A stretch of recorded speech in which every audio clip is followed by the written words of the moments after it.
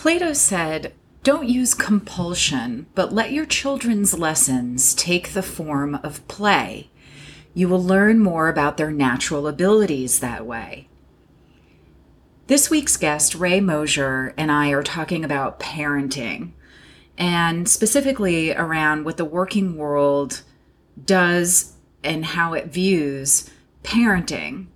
We talk about invisible parenting and some of the challenges that working parents are facing today. So really important episode, especially if you have kids. Enjoy.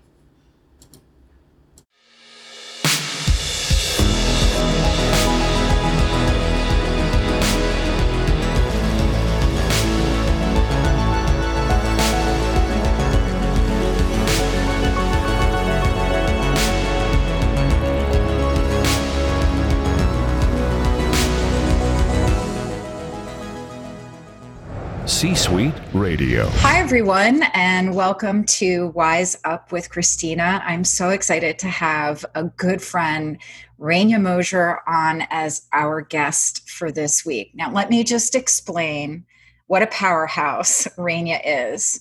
She's a technology leader and cultural architect in the emerging technology group for T-Mobile. And not only that, she has 20 years of experience in management spanning software engineering, tech operations, business operations, and product development. She has extensive hands on the keyboard software development experience.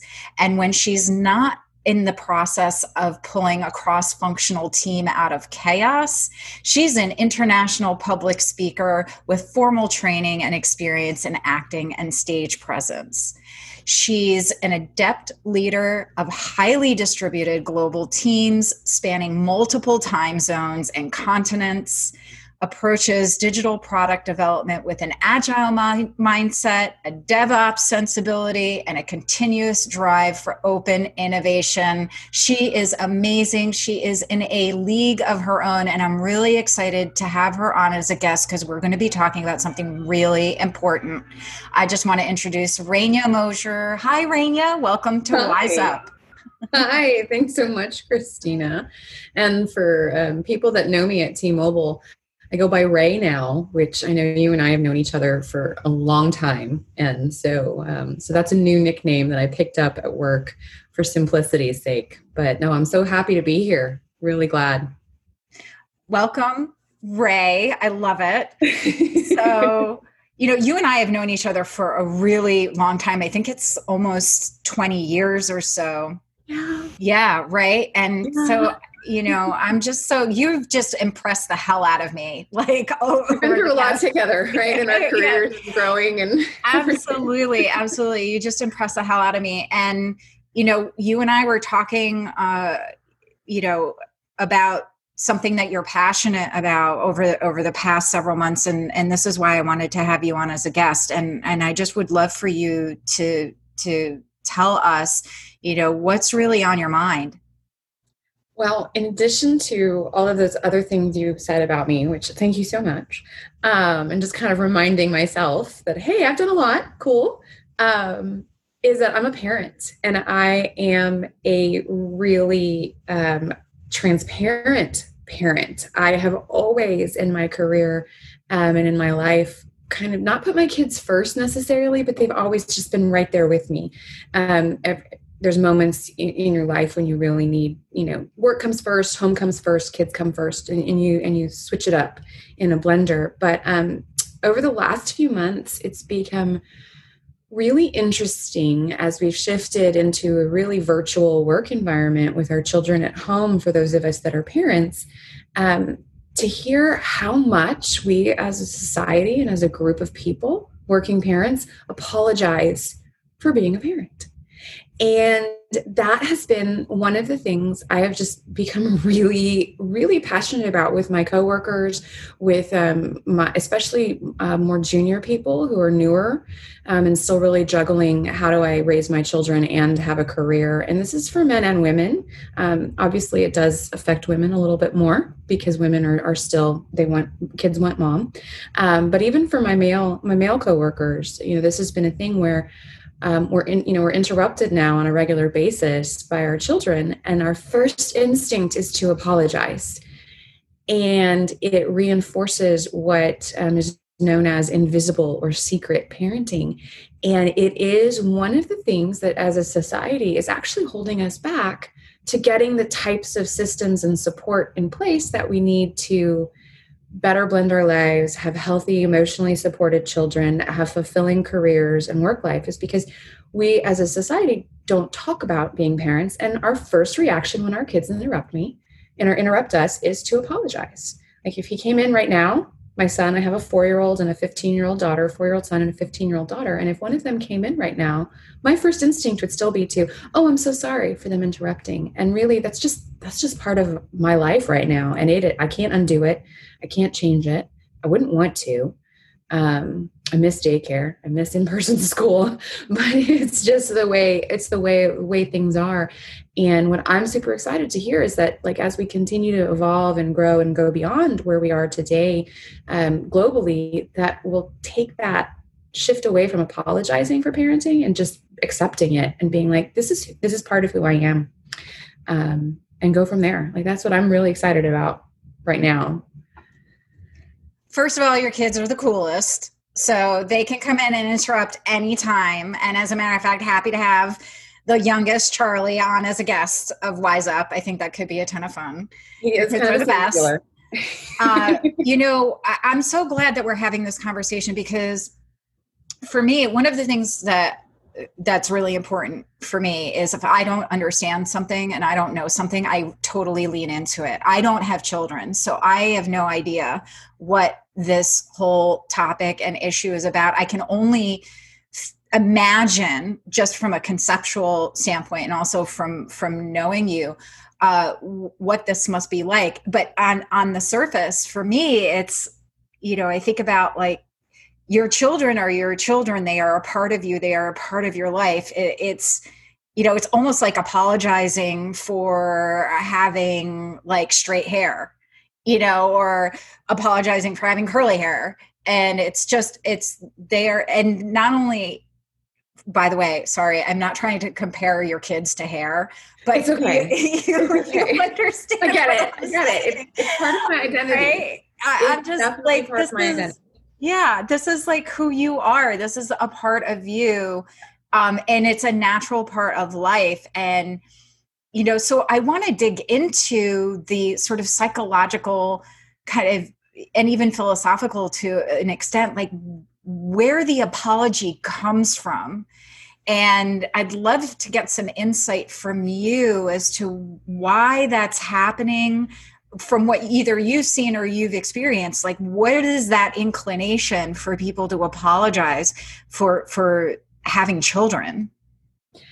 Where it's come up, I think, for me, and there's some really amazing research being done. I'm not good at remembering names and where I read it and everything like that. But there's, if you research or you Google secret parenting, invisible parenting, there's a wealth of data and writing about it. And that's informed a lot of where I've come from over the last few years.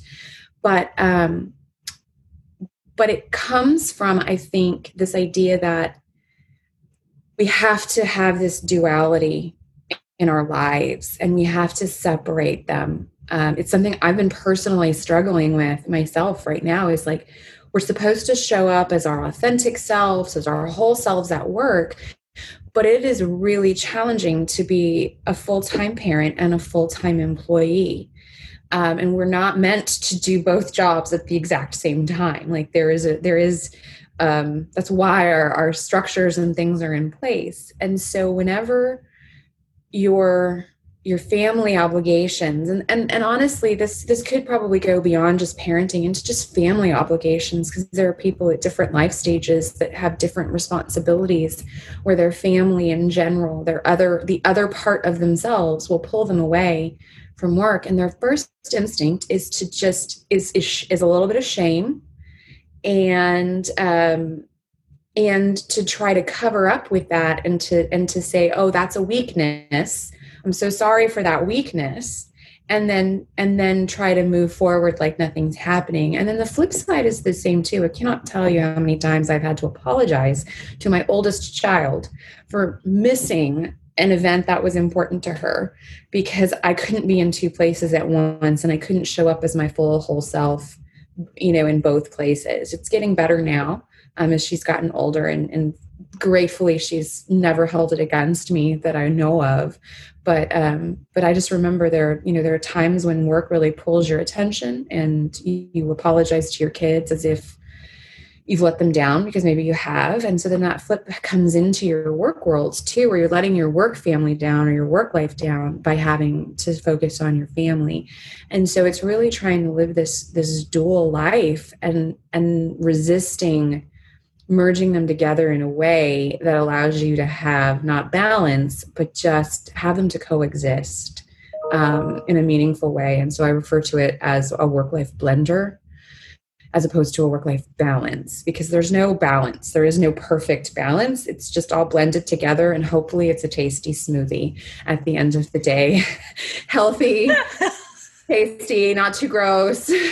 Let's throw some kale in it. Throw some kale in it, but Gotta also get some kale. I don't know, wasabi and some banana and some fruit, and add your super greens in. Kind of try to get that balance of the sweet and the savory, and hopefully at the end of it, you can look back and say, okay, I did a pretty good job. That was a pretty good day of keeping it all together. Yeah. So you bring up something that I am familiar with, which is this whole like compartmentalization of life. And I think part of it too is slightly generational, because you and I are of a professional generation where it's like you turn yourself off in a way when you are at your job. Mm-hmm. Like you have to become another person when you are at your job. And I think that this is sort of a legacy thing from our parents, that it's just you have your work life and then you have your personal life. And also there's been, at least since I've been in the working world, this massive shift in terms of the demands that jobs have now on the individual, right? Because things have accelerated so fast from a technological standpoint, professional standpoint, organizational standpoint, there's a lot that's being asked of us. But what has not adjusted is the attitudes and norms to be able to have this coexistence that you're talking about. We're still having families, we're still getting married, we're still having families, or not doing that, or, having these lives, our lives are still happening while this intense sort of new working paradigm is occurring right in front of us. And so I love this notion of this work-life blender that you're talking about. And as a matter of fact, I think we've all been thrown in the blender with Absolutely. COVID, right? Like it's, we're now all in the blender. We're all dealing with smoothies in our own right. And, I think we're just trying to sort all this out, thoughts? Yeah. It's really, it absolutely is. One of my, I've had a couple of really interesting interactions with coworkers over the last few months. And in the first moment I noticed, that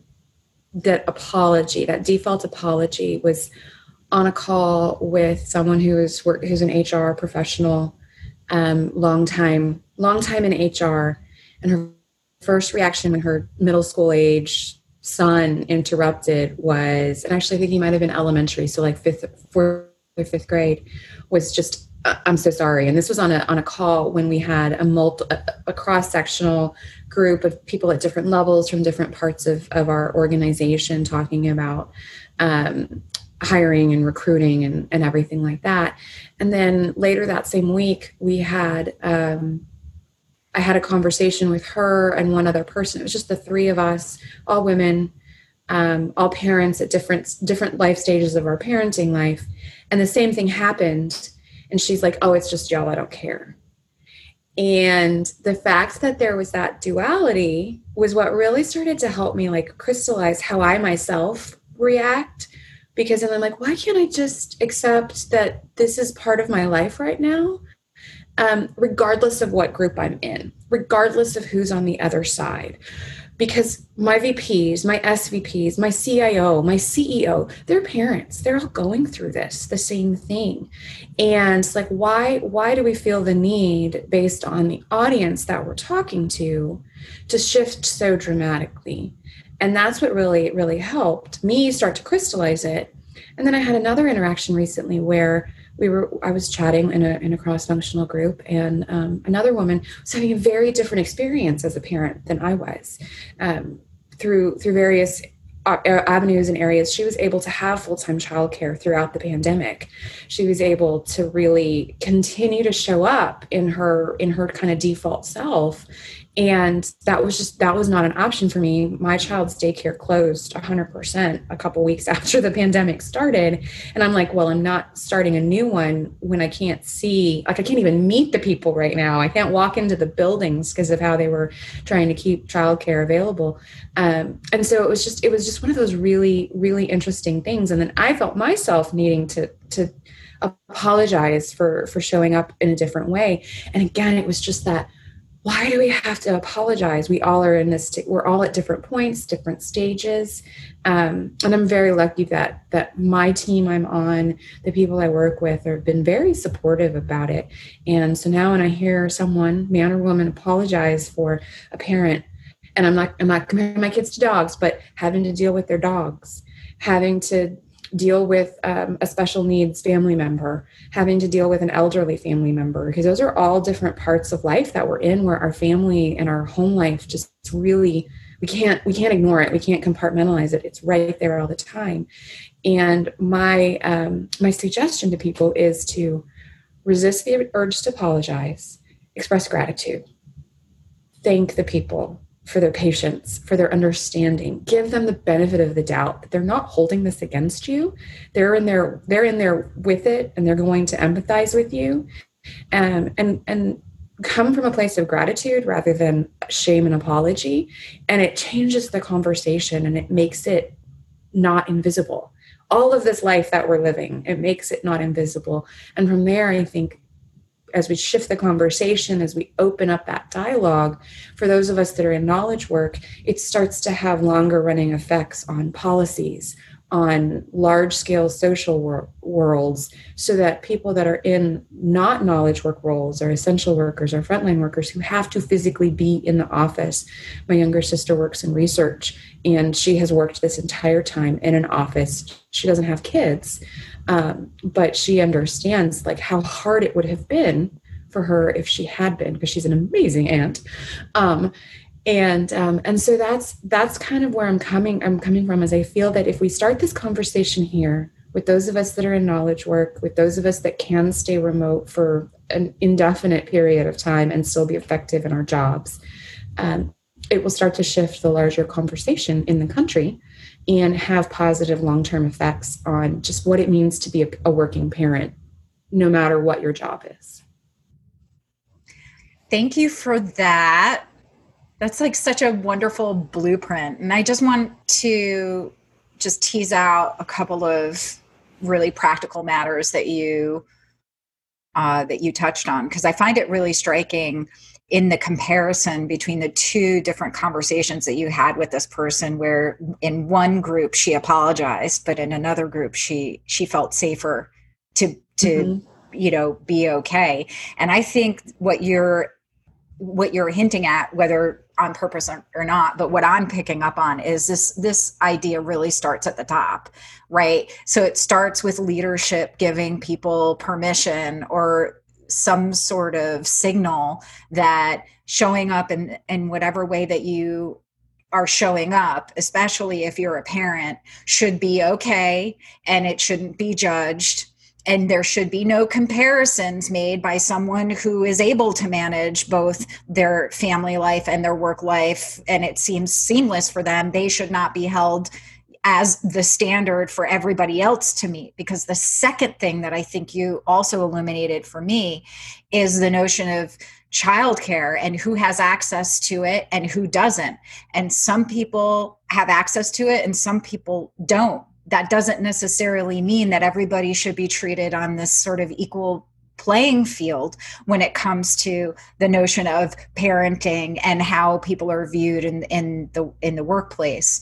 And the final thing that you raised that I think is really, really important is it starts with you. Like the fact, Raina, that you are helping other parents in your own small team meetings or in your own interactions at work, setting the example, and also making them feel comfortable to show up as a parent and not feel invisible. I think that's something that people can do that's very practical, is to signal to other people that, hey, it's okay. You don't have to apologize. I'm totally with you. I totally support you.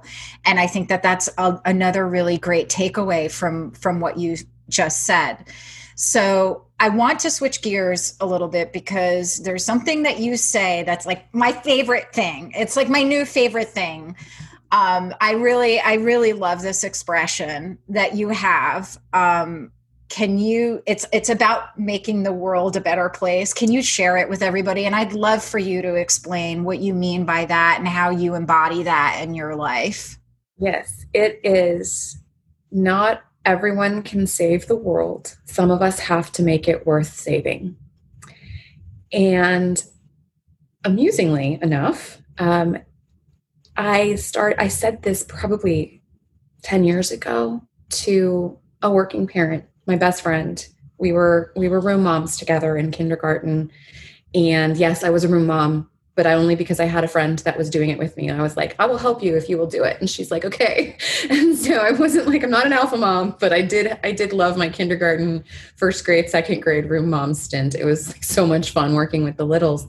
But there was just a day when she was overwhelmed with her 3 children and her particular unique situation.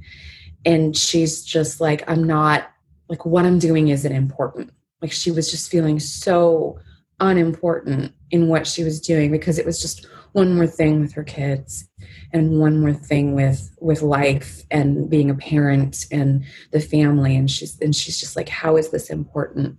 And I was like, it is important because not all of us can save the world. Some of us have to make it worth saving. And our kids are so important, our children and that next generation, and trying to raise the best people we can and help them become the kind of grown-ups and adults that we want to see in the world is the most important thing some of us will be able to do. And I still consider my daughter, who is an amazing 15-year-old about to be 16 with green, short, spiky hair and begging for a septum piercing and trying to decide if she wants to be a surgeon or a journalist or a lawyer, right? Like I am so excited about that person going out into the world at some point in the future and continuing on what I've done and what we've started and what I find important and finding out what she finds important. And like that right there is making the world worth saving to me. It is showing up as best you can in whatever way you can. And for those of us that are parents, one of the best ways we can is with our children, and making the world a great place, a place we want to live, a place we want to continue to thrive in. And then we'll let the activists and the warriors and the politicians and everybody else figure out how to save us. But we've got to at least have something that's worth saving from the day to day. And it really did come out of a parenting conversation, because it's so easy when you have little children in that preschool and school and early elementary to just feel like there's nothing you're doing that's important or valuable. Raising these small people who always need you every moment of the day. What an absolutely beautiful sentiment. And we're going to end on that note because Ray, seriously, thank you so much for helping us wise up about this topic and for your words of wisdom. So heartfelt, so genuine, so kind, and so illuminating. So thank you so much for being here. Thank you so much for having me. Have a great day, Christina. This podcast is a part of the C-Suite Radio Network. For more top business podcasts, visit c-suiteradio.com.